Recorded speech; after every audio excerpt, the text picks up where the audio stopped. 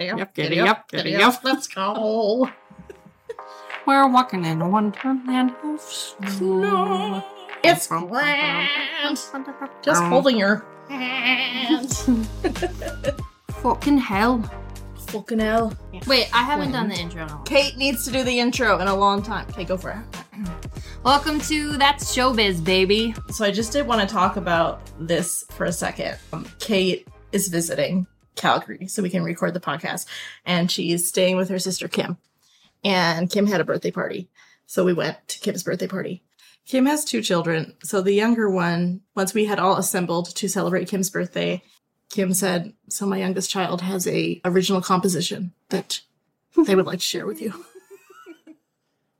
Then she sat on the steps. She sat on the steps with this little, keyboard. Tiny little children's keyboard that they have. Yeah. And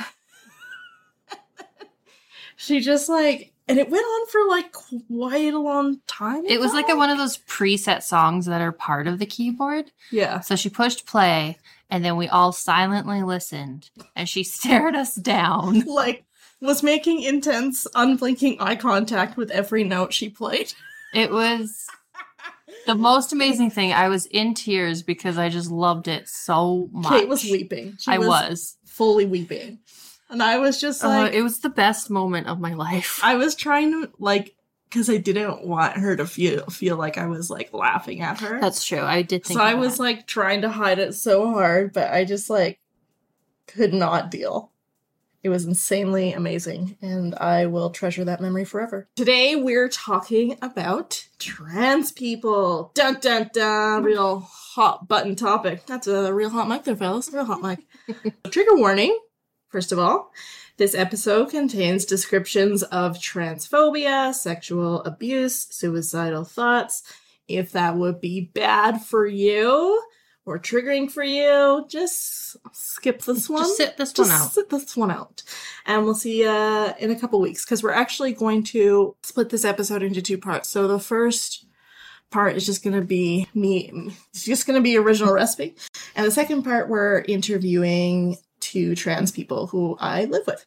Moving right along. We're going to start off with a quote from the novel Annabel by Kathleen Winters. So this novel is by a Canadian author, and it's about a child who is neither fully male nor fully female. And she is born into the spare and devastating landscape of Newfoundland in the 60s. What a time to be alive. God, I feel bad for him. Must have been so hard to be trans in the 60s. Can you imagine? No, anyways, he's a fictional character, but... So this quote is from the child's perspective. He wished at that moment that his whole life had not been a secret, that lots of people were like him, instead of his being alone in a world where everyone was secure in their place as either woman or man. His aloneness was what made him feel ashamed, and he did not know why it had to be so. And then this quote is from the mother's perspective. Whenever she imagined her child grown up without interference from a judgmental world, she imagined its male and female halves as complementing each other, and as being secretly, almost magically powerful.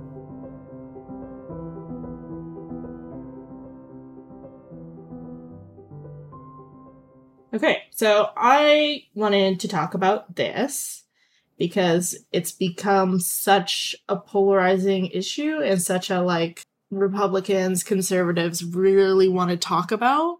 It seems like it just really, really bugs them. So not even just in Christianity, but worldwide. People get really upset about it, and I need to understand why. I also live with 2 non-binary individuals and 1 trans woman. So right now I'm in a place where trans people are a big part of my life.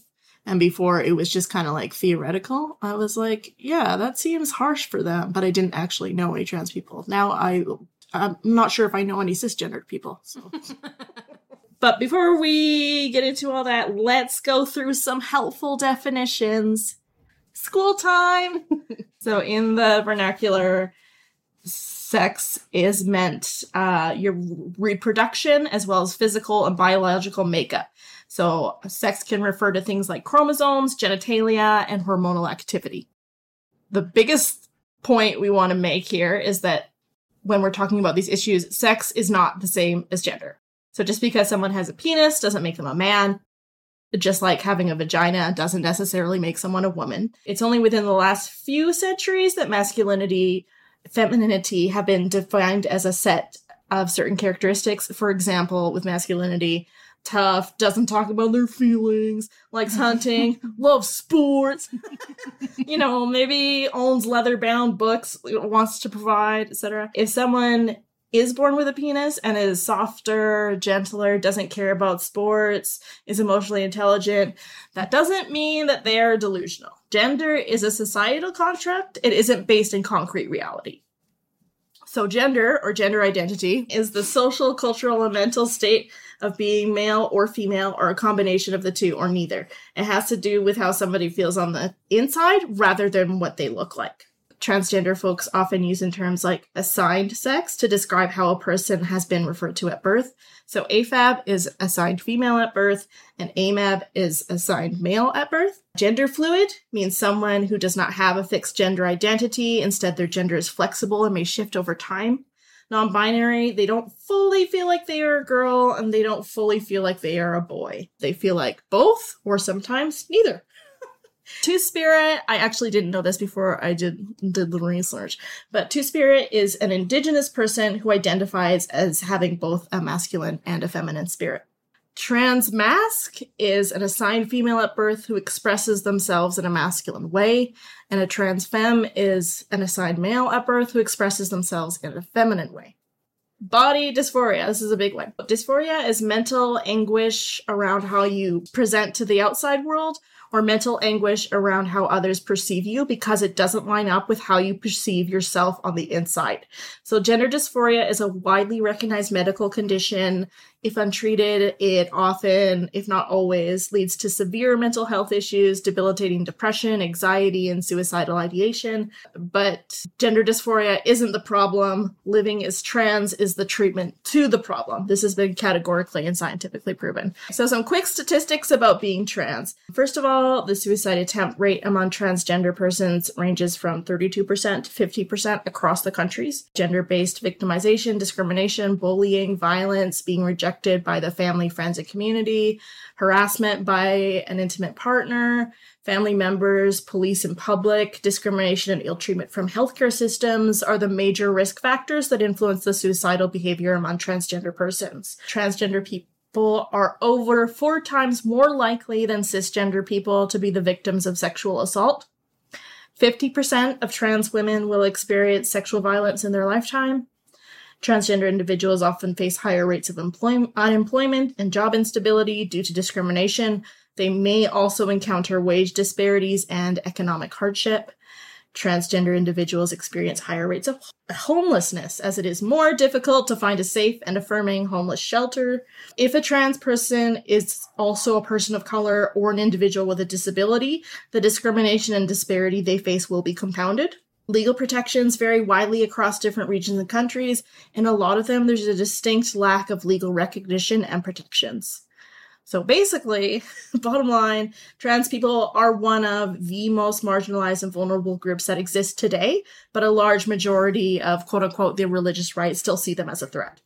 So we're going to go over a few arguments against trans people, but first I wanted to talk about some beautiful examples of trans existence in nature. Because I just think that's super interesting. Because you often get the argument, well, it's not natural. I'm like, well, guess what, bitch? It is nature. It is nature. Okay, so first of all, the hooded warbler. There was this case study of a hooded warbler that acted like a female bird. It was an assigned male at birth, hooded warbler, but he acted like a female bird for 2 years in a row, and he participated in such activities as nest building or sitting on the nest. A clownfish.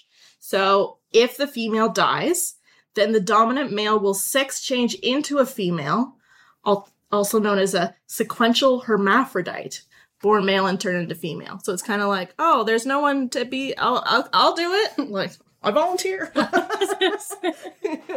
Volunteers trivia. Send me in. The slipper limpet sea snail. So the change occurs as the result of being touched by other male sea snails. So physical contact between snails plays a vital role in activating the switch from male to female. Cardinals and chickens can't swap sexes, but some cases of being born half male, half female, also known as bilateral gynandromorphs. And this can also happen to butterflies, parrots, snakes, lobsters, and more.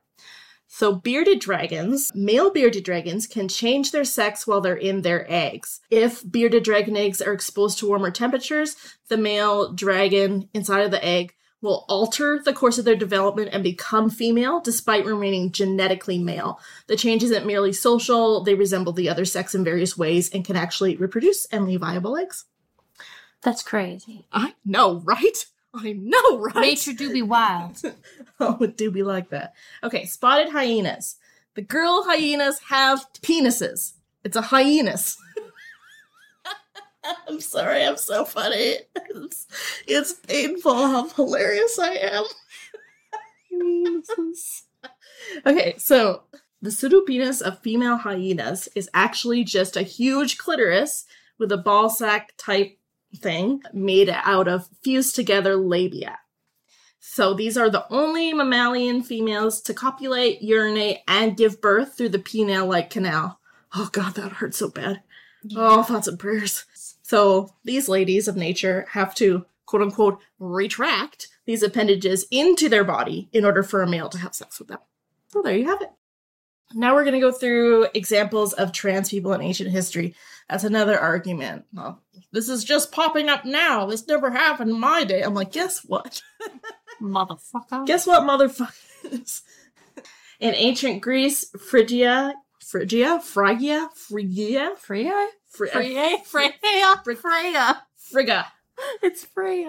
Freya? Right? Is it actually? Okay, it's spelled Phrygia. Wait, let me see.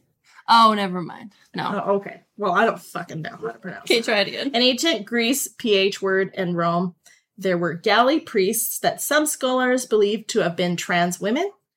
Roman Emperor Elagabalus preferred to be called a lady rather than a lord, and sought sex reassignment surgery. There are several accounts in the Middle Ages that document transgender people. In the Balkans, since the 1400s, AFABs, assigned female at birth, have transitioned to live as men, and these people are called sworn virgins. In Japan, accounts go back to the Edo period. In ancient Egypt, all of Africa and the Americas all have third gender categories dating back to 1700. So, bottom line, not a 21st century phenomenon.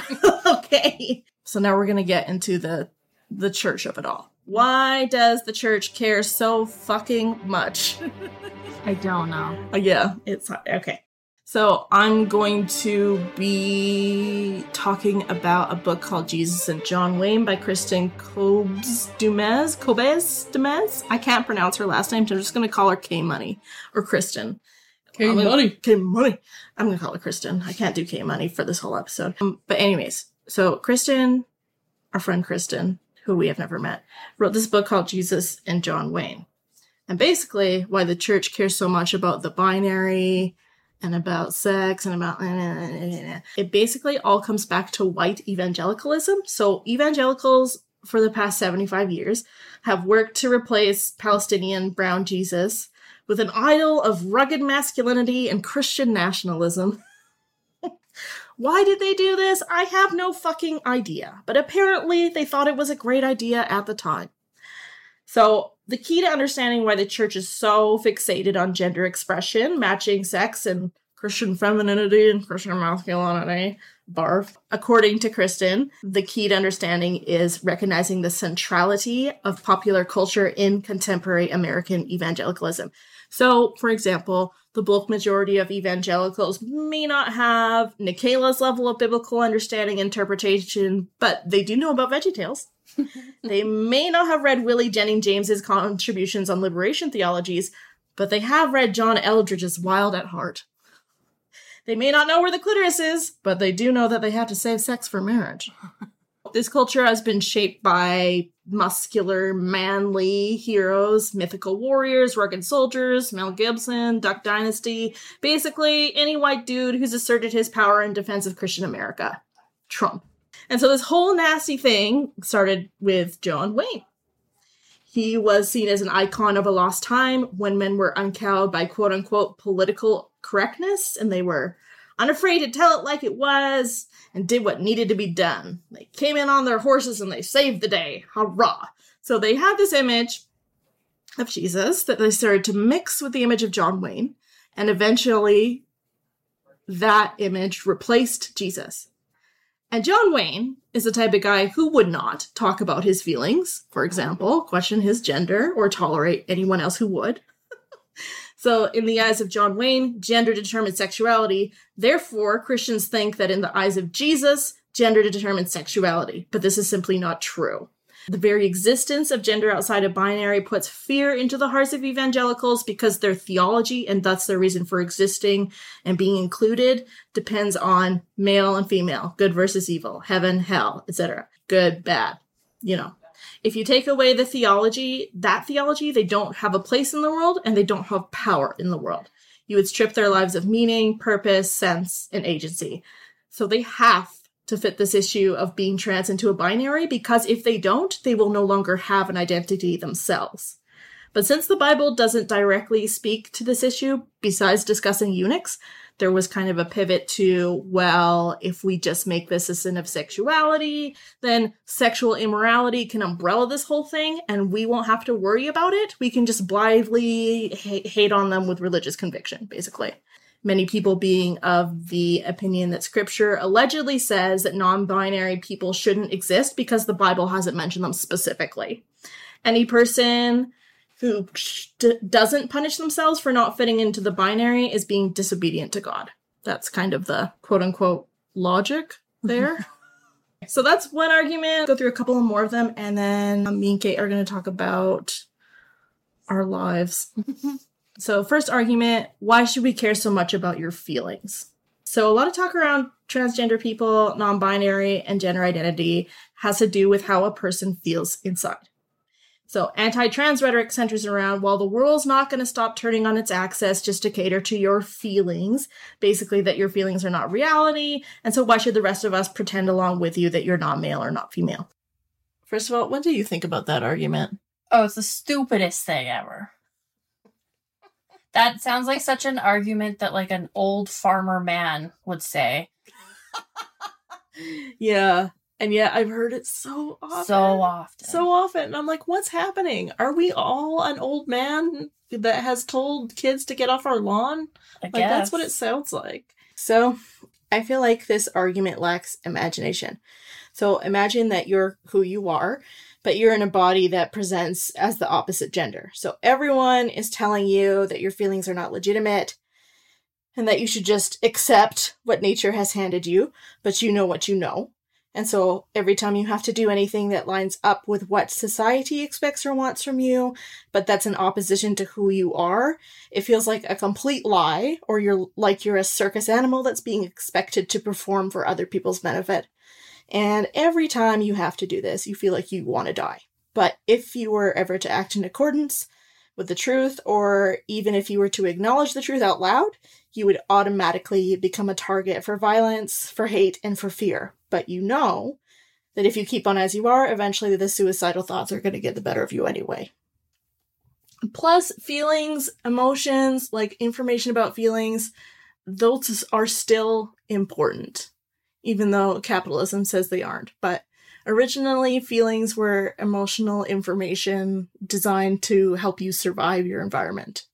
Feelings are just meant to be felt. Yes. And, like, everybody has them, and just being able to respect the people around you shows also how you deal with your own feelings. Yeah. So oftentimes when people use that excuse of just, like, either man up or whatever. Just man up. That's really just them showcasing to the world that they have an extremely small penis. Yes, and insanely small. But it also it shows that they have no idea how to handle their own feelings, and all they're ever doing is just suppressing and being angry. Yeah. That's it.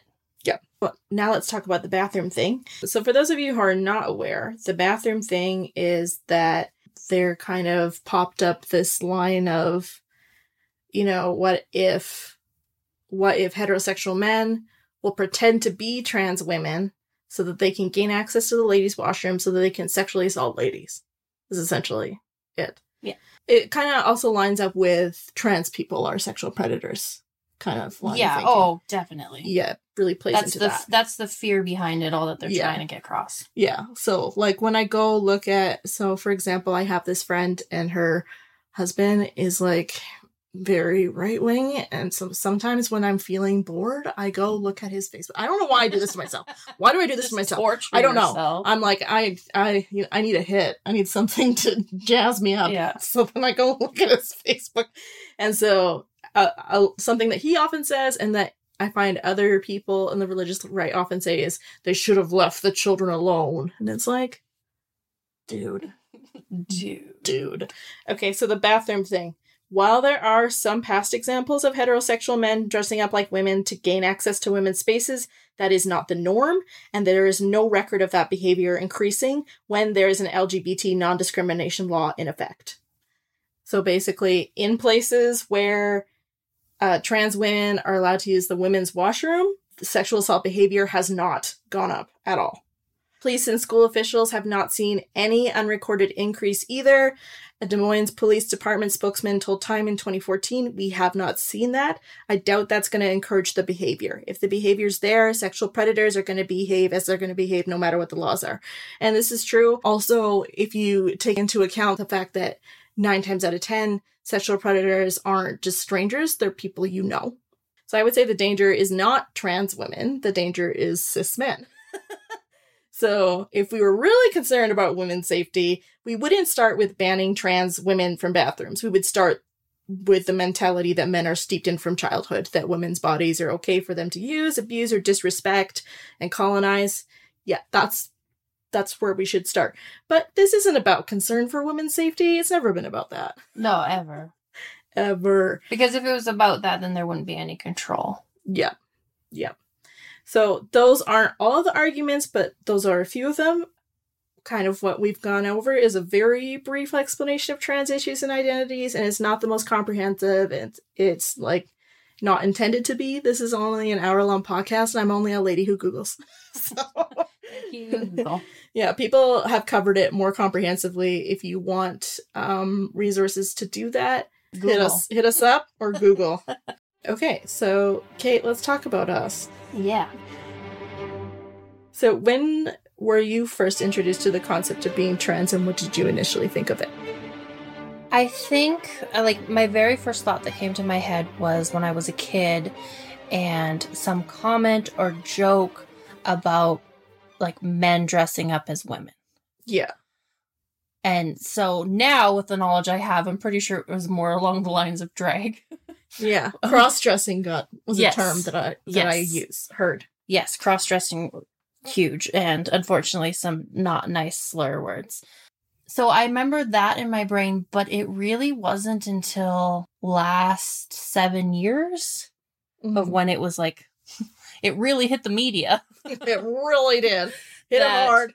Like, I mean, it was something I was always aware of, but until it was in the media, then it became like a focal point topic. Yeah.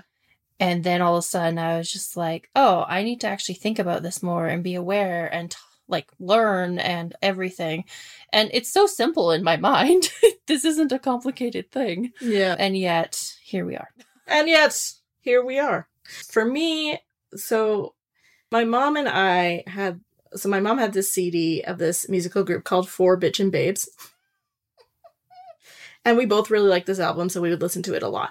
And they had an album in 1995 called Fax It, Charge It, Don't Ask Me What's for Dinner. There was a song called TV Talk on this album. So one of the verses is, "I heard about this man, wanted a wife and some children. The problem with this man is he used to be a woman, now he wants a family, someone to understand." And the chorus is, "I heard it on the Talk, TV Talk. Talk show, TV talk show." That sounds so familiar. You just unlocked something. No, I played it the other day. Oh. Because I was like, what was that song? And I played it, and then I was like, this is so trans. So I would have been only like, whatever it was, 9 years old in 1995. And I thought it was just silly. I was like, that's just some silly stuff that only happens on TV shows like Ricky Lake. Do you remember Ricky Lake? No. No. Like sensational talk shows like Donahue or like Okay. Dr. Phil. Yeah. Yeah. Talk shows like that. It's like, this crazy thing. Cash me outside. How about that? Yeah. That's kind of what I first thought when I was 9 years old. Did our church growing up teach anything about trans folks that you remember? No. No. Not at all. Not at all. I mean, in the way of that they taught there was only man and woman. Only man and woman shall exist. Yeah. Nature That was made the it only so. thing. Yeah. I remember the same. Our church did not. But once, were you on the Missions Fest trip when Tony Trimper was the pastor? It was in Edmonton. Anyways. I mean, I was around when he was. Okay, yeah. So I don't remember how the story exactly goes, but my recollection of it is this. We were at Missions Fest in Edmonton. Our bus broke down. Surprise! Plot twist. I think we needed like a boost, maybe, but I forget what we needed. But long story short, it was an easy enough fix. We just needed power cables or like some sort of power thing that everyone has. Yeah. I don't know what it was called. Usually power cables. Okay.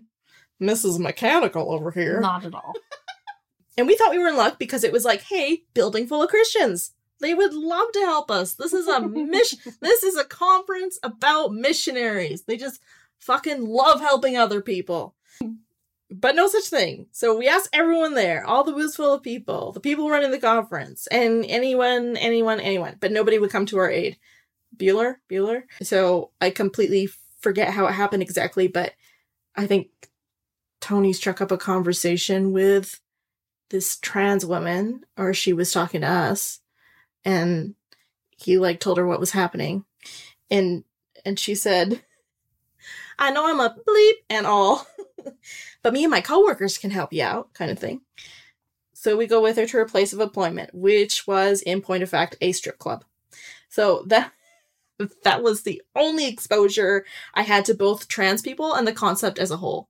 Like, Christians will not help you fix your bus, but this trans woman and the strip club full of people will. They will.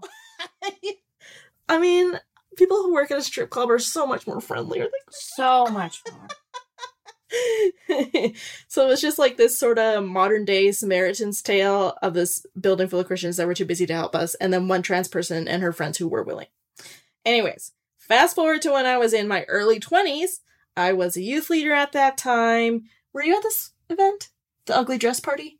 Okay. My friend Becky Merkley was the pastor at the time, the youth pastor, and there was a youth event we put on that Becky called an ugly dress party, where everybody had to wear an ugly dress. Easy enough. And it was very fun. It was honestly so fun. And it was, it was innocent, like just kids having fun and playing dress up. But people got very upset over it and kind of like accused us of putting on like a trans pride event. Whew. There was the comment that we were encouraging homosexuality. And I was like, I hope so. But also, I'm just curious of what does that come from? Yeah. Right? I don't know. Is it just the fear of a man wearing a dress is so strong? I think that they're like, if a child or a teenager does have homosexual urges or tendencies, that wearing a dress would... That's the switch! Yeah. It's gonna do it! Ding! Yeah. So, but in retrospect, and we've had more... I mean, the amount of gay kids our youth group churned out was not low. It was not low at all. And leaders. Yeah. These super gay leaders and their super gay youth kids. God. And I know there was one person at that ugly dress party who ended up coming out as a trans woman later in life. I didn't know that. Yeah. Yep. Oh, that's wonderful. Yeah, it's really cute. In retrospect, knowing what I know now, it might have been the one event in some of our youth's entire teenagehood where they were given full permission to dress as they would have probably liked to dress. Or maybe once they got in a dress, they were like, oh, this feels more like me than my regular clothes do. And I think that's awesome. Did we, quote unquote, put ideas into their heads. No, absolutely not. The event may have uncovered something that was already there. I hope that it did. As I got older and trans language came more into the vernacular, everyone at the Church of Christ was very against it. Like, men should act like men, women should act like women, etc., etc. Scriptures are clear, except for the scriptures are not clear. Plot twist. So then the antagonism towards trans people and the queer community kind of gained traction globally, and then evangelicals started believing that trans people existing was a direct threat to the order of the quote-unquote nuclear family, which as we know has been evangelicals' sort of golden calf for quite some time.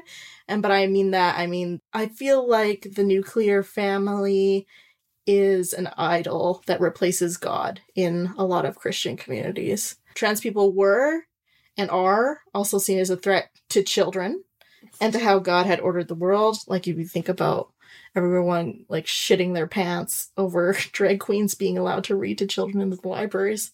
The libraries! The library. The library.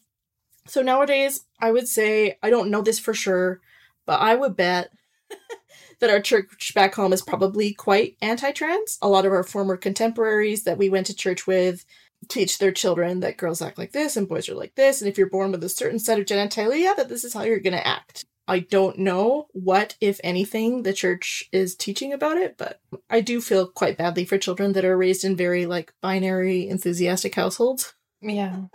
That must be super difficult because they're not allowed to just exist. They learn from a very young age to deny or divorce parts of themselves, and then they come into adulthood with body trauma, and it's just like... Well, just even the idea how many comments I've had, because I worked in children's ministry for so long, of a parent, like, if their son was playing with a doll, their parent would just make a comment. Yeah, and it's like... Or just take the doll away or something. I'm like, it's a fucking doll. Let us live! I was like, and that just, to me, that just showcases, too, how these men grow up and how they become dads that don't want anything to do with babies and being a parent. Yes. And you're just like, oh, right. Because you didn't pay with dolls. No, that's not the you only don't reason. know how to change diapers because you're a man. It's like, no, you don't know how to change diapers because... You're a lazy fuck. Yeah. Because you're a piece of shit, that's why. So now it's like, if you are an evangelical, you cannot support trans individuals in any way because of the co-opting of this issue under this umbrella of sexual immorality, quote unquote. So the church that I go to now, Awaken, is like, trans people are affirmed as God's divine creation and are welcomed and celebrated. That's the first church I've ever gone to that has had that. I can personally say that our church would have gone under during the pandemic if it weren't for our trans congregants. And they've told me how healing it is to finally be included in a church. I think there also is some latent anxiety in our church about, like, but will straight people feel welcome now? And it's like... Oh my God. But I think that's in the minority. And it's like, yes, the straight people, when will anyone ever think about them? Anyways, did you find the binary, like, girls act like this, boys act like that, hard to fit into? Yeah. What are some masculine traits that you possess? I don't know. I grew up kind of always one of the boys. I did a lot of activities with my brother and my dad, and I didn't like being in the kitchen. And strumming on the old banjo. No, I probably would have loved that. I was never girly growing up. And actually that ended up being a struggle in older years then, because I didn't understand how to be feminine. I've just always been like... You're wearing a skirt today, look at you. Yeah, I know. You've accomplished so much. Well, and I think that's the funny thing is I can dress girly, but I think a lot about me is, like, I've always been tough because I'm tall. I, like, give off a certain vibe so men don't talk to me. And I don't wait to be told to do things or how to do things. I will figure it out. I will take charge. You're very independent. Yeah. Mm-hmm. I am very independent. Yes. These are, like, all things that I wrote down for me. We are very similar in those ways. Which is funny person? Because we don't actually butt heads a lot of the time. We just let each other do our own things. Yeah. Easy peasy. Lemon squeezy. Yeah. I also found the binary hard to fit into, but found it hard to fit in with girls, and I found it hard to fit in with boys. I was just, like, out there. No musical accompaniment. Me. Yeah. So some masculine traits I possess are that I'm bossy, I'm a provider. I'm a provider. I'm aggressive / assertive. As discussed in the mental health episode, I really have a problem with, I get very angry, like very, very angry. And it's hard for me to like calm down. And so then people are like, oh my God, she's not a proper lady. I'm like, oh yeah.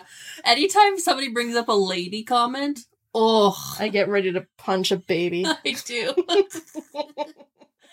I'm a lady. You're not a lady. You're nothing but a sister. That's from the Aristocats, Disney. You're welcome. Other things, blunt. I'm very blunt. Yeah, you are also quite blunt. Independent, and I don't necessarily come off as soft or nurturing. Do I? Not soft. Do I come off as tough, or do I come off as like just weird? Just weird. Oh. But no, you are I'm not tough. You do come across nurturing though. Oh, I do. Because you do care about people and you try to take care of things and all of that, and you do think about other people. Yeah. Those are all nurturing things. Yeah. But I'm like, men should also be nurturing. Exactly. Like the whole concept of the alpha male is that the alpha male will have food for the others in his pen. And none of them do that. So I'm like, none of you are alpha males. Go fuck yourself. So do you feel like you give off feminine or masculine energy? Like, if you had to guess. Oh, that's really difficult. Yeah, I know, right? I think it's equally both. Yeah. Or maybe a third thing. That's just Kate energy. That's how I often think about myself. Yeah. Or I would say, like, when I'm going out in public, I do present myself in a way, whether that's, like, just tough or confident, where, like, I don't want people to talk to me or mess with me. Your vibe is, like, alternative girl with tattoos. Like, that's your vibe. Isn't that what alternative is? Not all alternative girls have tattoos. Oh. And not all tattooed girls are alternative. That is true. So suck on that. You have tattoos. I'm very alternative. I just love to listen to pop music all the time. Okay? Please don't judge me. For myself, I don't really know. I've had both said to me. And I feel like with the knowledge that, okay, these character traits that everyone has told me my whole life are either masculine or feminine, aren't really masculine or feminine. They're just traits. Like, males can be strong and gentle. Women can be strong and gentle. Men can be angry and sad. Women can be angry and sad. Some men are good at leading. Some women are good at leading. Some men are not good at leading. Some women are not good at leading. Like, you know what I mean? I'm at the point where I can't decide if there are traits that are independently, without social context, always going to be either masculine or feminine. I don't think there are any. So that being said, I usually, for argument's sake, just go with the culture imposed definitions. I do feel the way that I move through the world is female, but I also feel like other, because I do act in masculine ways, and there is nothing scarier to me than trying to get other girls to be my friends. Yeah. Because I feel like I don't have anything with common with them, and that they're going to instinctively know that I'm not like them. They're going to be like, get it out of here. It's not like us. I always naturally flock to guys. Yeah. Well, even when I'm with my super close girlfriends, I feel like I'm just not one of you, am I? Yeah. I want to be, but I'm not. But then I also feel like that with groups of dudes as well. Oh, totally. Like, I feel conspicuously female whenever I'm with dudes. Also, with dudes, I feel like we're never going to have anything in common. I don't want to talk about sports. I don't fucking care about sports. Ever. Okay? And I also feel like men are not interested in spending quality time with me unless it directly translates to something they can get from me or something they can, like, check off their to-do list. Yeah. So it's just like, okay, well, I guess I just hate everyone.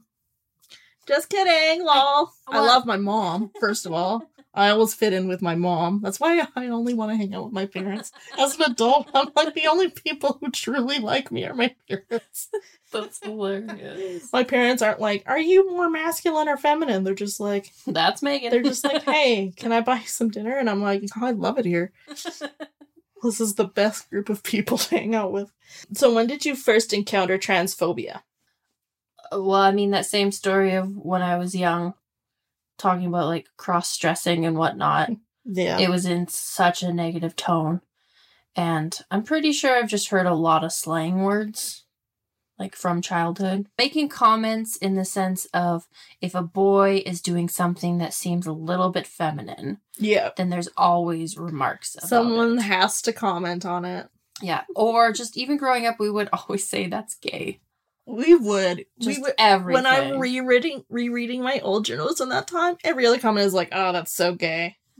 I think we thought it was funny. Yeah. But now I'm like, that's so bad. Yeah. I hope nobody ever, obviously people are going to find my journals after I die. But I just want to like put a little post-it note on there. I didn't know that I was being such a dick. I'm sorry. So how do you confront transphobia now? I mean, I think every situation is different. But yeah, if it's somebody I know and they say something, I'll just straight up call them out. Just kick them in the nuts. I don't even feel bad at all. Yeah. Yeah, kick them in the nuts. And then if they react, I'll just say, be a man. Man up. Just kidding. None of that. But no, I have no problem calling it out. But I'm one of those people that when there is a person saying things and I can tell whether or not they'll be welcoming to hear and consider another point of view, then I will say something. Yeah. But I can tell straight away if they're not one of those people, I'm not wasting my time. I will stand up for a person by like being supportive for them. Yeah. Whether that's removing them from a situation, reminding them that they're valued and loved, etc. But I will not waste my time on somebody who's not gonna. Yeah. Yeah, that makes sense. So for me, I first encountered transphobia just in church growing up, like UK, whenever a dude was soft or showed his feelings, then he was being a pansy. Or another derogatory term that I'm not going to use, but we all know what it is. If a woman was assertive or didn't constantly apologize for taking up space, she was butch or bossy, and that was seen as bad. So that's bad. It was kind of like, get back in your lane. Okay. Now I encounter transphobia all the time. Yeah. The Facebook posts about the bathroom, the righteous indignation over the drag queens reading to children, Matt Walsh. J.K. Rowling, the What is a Woman documentary. Like, basically every pundit has something to say about, like, they-them pronouns. Yeah. Jordan Peterson. Basically every theology book ever written. And in all churches and religious organizations I've ever been a part of, except for Awaken. But even Awaken wasn't always like this. There were people who were formerly part of Awaken, who were part of church leadership, who strongly disapproved of trans people. And I think that leadership definitely sets the tone. So my roommates experience it when they're walking down the road. People honk their horns and yell horrible slurs at them and say they don't want them around their children. They experience it when they go to the hospital. A lot of times my roommates will simply go without medical care because the staff don't treat them with respect or dignity. Same with the police or going to the DMV. We're strongly ACAB in this household. I've also experienced it in my family. Some of my family are uncomfortable or express distaste with people out in public who may have been assigned male at birth but are presenting female. I also have an ex-boyfriend who, after we broke up, we still stayed in touch, but then he would like constantly bring up how he thought trans people were delusional. So I had to block him. So in those cases, and in most cases, I think that a lot of, if not the majority of transphobia comes from misogyny. So we see that trans men get a lot less hate than trans women. And I think that comes from the deeply ingrained belief that it's shameful to be a woman. For example, crying like a girl or playing like a girl is seen as an insult on the childhood playground. Appreciating beauty or wanting to create something beautiful is seen as effeminate or not manly, and therefore, something wrong and odd. And I think this goes back to men being expected to always be stoic, like no feelings, and strong. And I think as women, we've been trained to not want our men to exhibit any outward displays of quote-unquote weakness. We say we want vulnerability from our men, but when we actually get it, we're unsettled. Mm-hmm. And I think this is because vulnerability is seen as an ultimately feminine trait. So if someone who is assigned male at birth has been handed this strength and privilege but rejects it and wants to move towards what is seen as weakness, people don't understand, and there's this fear that society will crumble. We're scared of people who don't want to be men, because if people don't want to be men, then that reduces the power structure that's in place. and that terrifies the people that hold the power, and it terrifies the people that have been indoctrinated by the power holders. So that was my TED Talk. Thank you for coming. A lot of times, also, it's difficult to confront transphobia because people are not willing to look inward to see why it is that they are so upset about it. So on my end, I can do nonviolent confrontation, and I can talk about it till I'm blue in the face, and I can have all the best talking points and all the best arguments, and be open to what the other person is saying, and I can do everything right, but it won't necessarily make a difference. With my ex-boyfriend, for example, I definitely just had to block him because at a point it was like, okay, he said his piece, I've said my piece, and it would just upset me for days whenever he brought it up, and he was like bringing it up every other day, even though I was like, I don't want to talk about this with you. Stop it. So at some point I've had to realize that the other person is just not willing to hear anything but their own hatred, and because of the religious aspect, they're vindicated in that. So a lot of the times I've just had to let them go their own way because I don't want to waste my emotional energy and time. That being said, I can still set boundaries, and I do. For example, you can say that language makes me uncomfortable, and so you can either change your language or I can leave. That's a boundary, but it's also, people always like see you as difficult when you try to set boundaries. Oh, definitely, because it makes them uncomfortable because they realize that they've either been using you or that they're being confronted themselves. Yeah. I would say making room for trans voices is equally important in the ongoing confrontation against transphobia, as is using preferred pronouns. In full disclosure, I fail at this a lot of times. I'm sorry to my roommates. Yeah. But just trying to listen and learn. When I experience transphobia in a famous person, for example, J.K. Rowling, I often go the route of, so I'm not going to consume their product or whatever it is they're selling in a way that gives them money, because if they do have a lot of money, they often end up supporting transphobic entities or like lobby groups, stuff like that. When I experience it online, I will say something, but if it's too repulsive and the person is too entrenched and is not willing to listen, I just have to let them go. Just let that one go. I really try to not just quote unquote cut people out, because I understand that the whole gender construct thing is just really a mindfuck, and sometimes people are not able to understand it or move past it, especially if they're older, but I also just go back to boundaries a lot. That being said, I have started to just, not give a fuck in my online interactions. I'm just kill it with fire. I don't even care anymore. I think because I do have so many people in my life now that are trans, I take on the role of, I'm just gonna bully everyone back in order to protect the babies. Yeah. So how did you feel about trans people when you were in your 20s? Who can even remember that far? I was gonna say that's so long ago.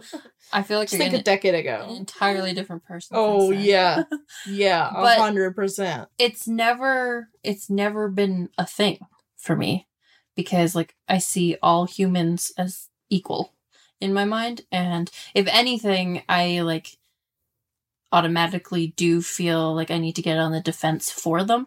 Yeah. Because, you just said, must protect.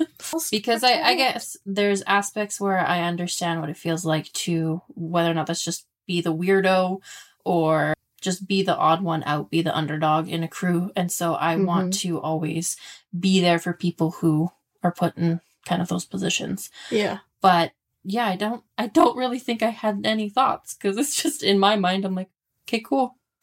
Just some more people. Just people everywhere. So for me, the answer is slightly more embarrassing. I think I was slightly uncomfortable and confused. I didn't understand why they were doing that, and I had no language to understand it with. And I had no frame of reference or people to help me understand. So for a long time in my 20s, for example, I had the mistaken belief that a lot of trans women didn't really understand what it's like to be female because, they're assigned male at birth, they're presenting as male, so they have male privilege. Therefore, they don't really understand the female experience. But I now understand that this was pretty short-sighted of me, and I don't think that anymore.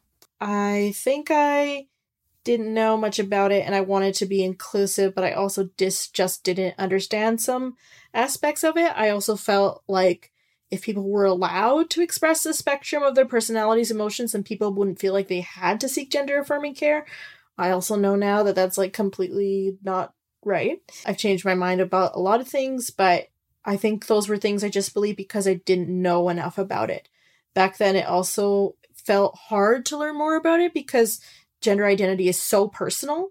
So I felt like even asking questions was kind of like a dicey enterprise, and like the situation would immediately become awkward.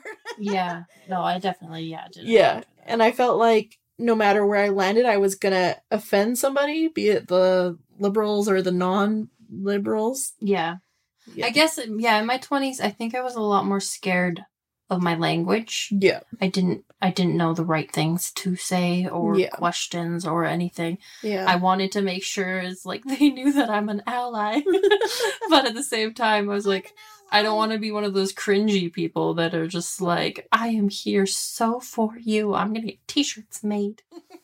Now I would get t-shirts made. I totally would. I realized that my whole wardrobe is either like statement t-shirts or book t-shirts.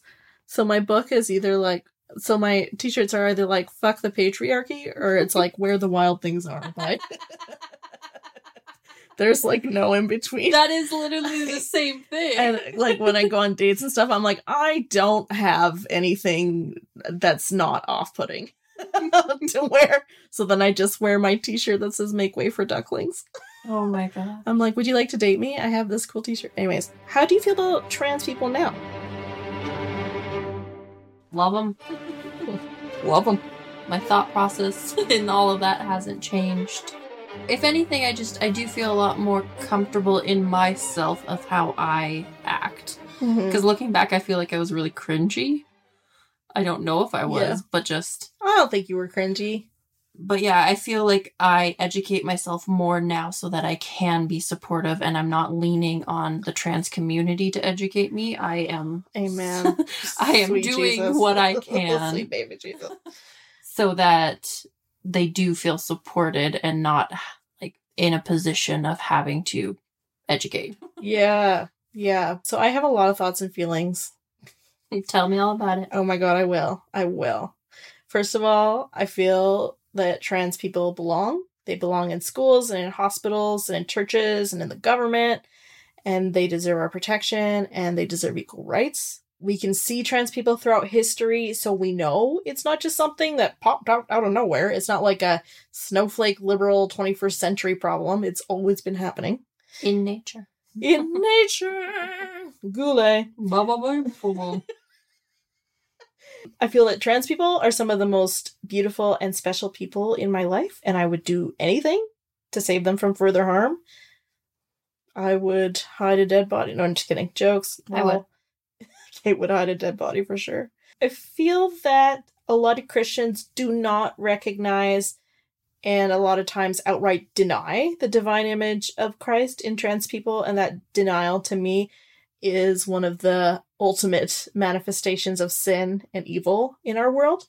I often think of the sermon Kayla preached on this topic where she said that the day doesn't automatically go from day to night. It doesn't go bloop bloop. There's like an hour or two where day and night commingle, and we call this dusk.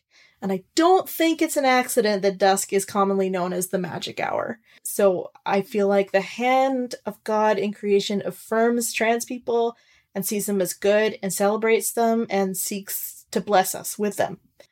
I've also been reading this book called The Holy Lawning by Ronald Rohlheiser. And while the title kind of makes me want to barf, there was something I read in it last night that absolutely blew my mind apart in the way that it relates to the trans community, and I'm going to share it. Daniel Berrigan was once asked to give a talk at a university gathering about God's presence in today's world, and he said that he used to work in a hospice for the terminally ill. Each week he went and spent some time sitting by the bed of a young boy who was totally incapacitated physically and mentally.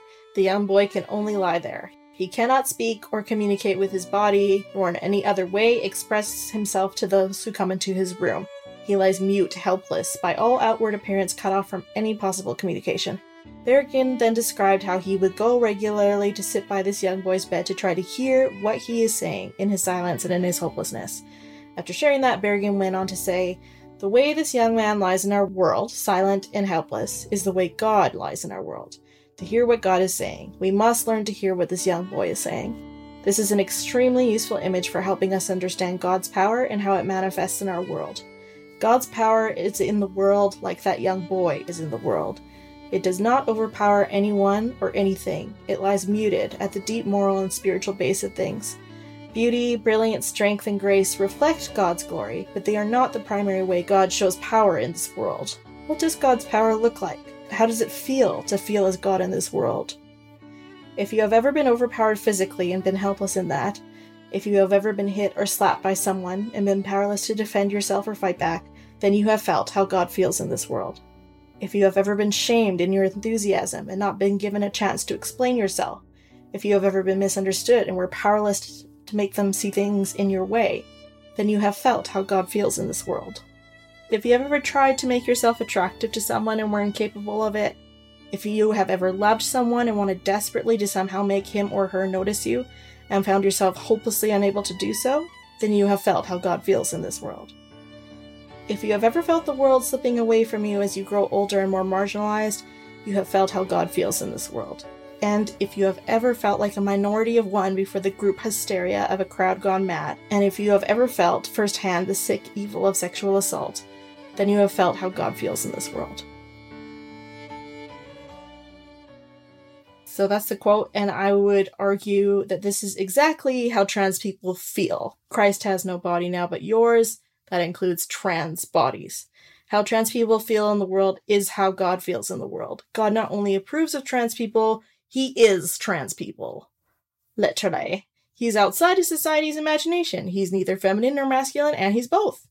He moves through the world in a trans way. God's power is, in Rohlheiser's words, muted, more helpless, more shamed, and more marginalized, but it lies at a deeper level, at the ultimate base of things, and will, in the end, gently have the final say. I think the exact same thing could be said of the trans community. Switch the words God's power is out for God's trans people are, and there you have it. Next week, tune in to hear Ossie and Dino talk about their experience as trans people. It's a great interview, and it's gonna be fucking amazing. It's great. It's a great ending. Super pro. It's gonna be dope. So we hope you tune in. Thanks for listening. We hope you enjoyed this episode. Please like, subscribe, rate, and review our podcast. If you have questions or want to get in touch with us, email us at showbizbabypodcast@gmail.com or contact us through Instagram at showbizpod. And remember, if you've ever had your mom speculate that you might have been born with more testosterone than all the other girls, that's showbiz, baby.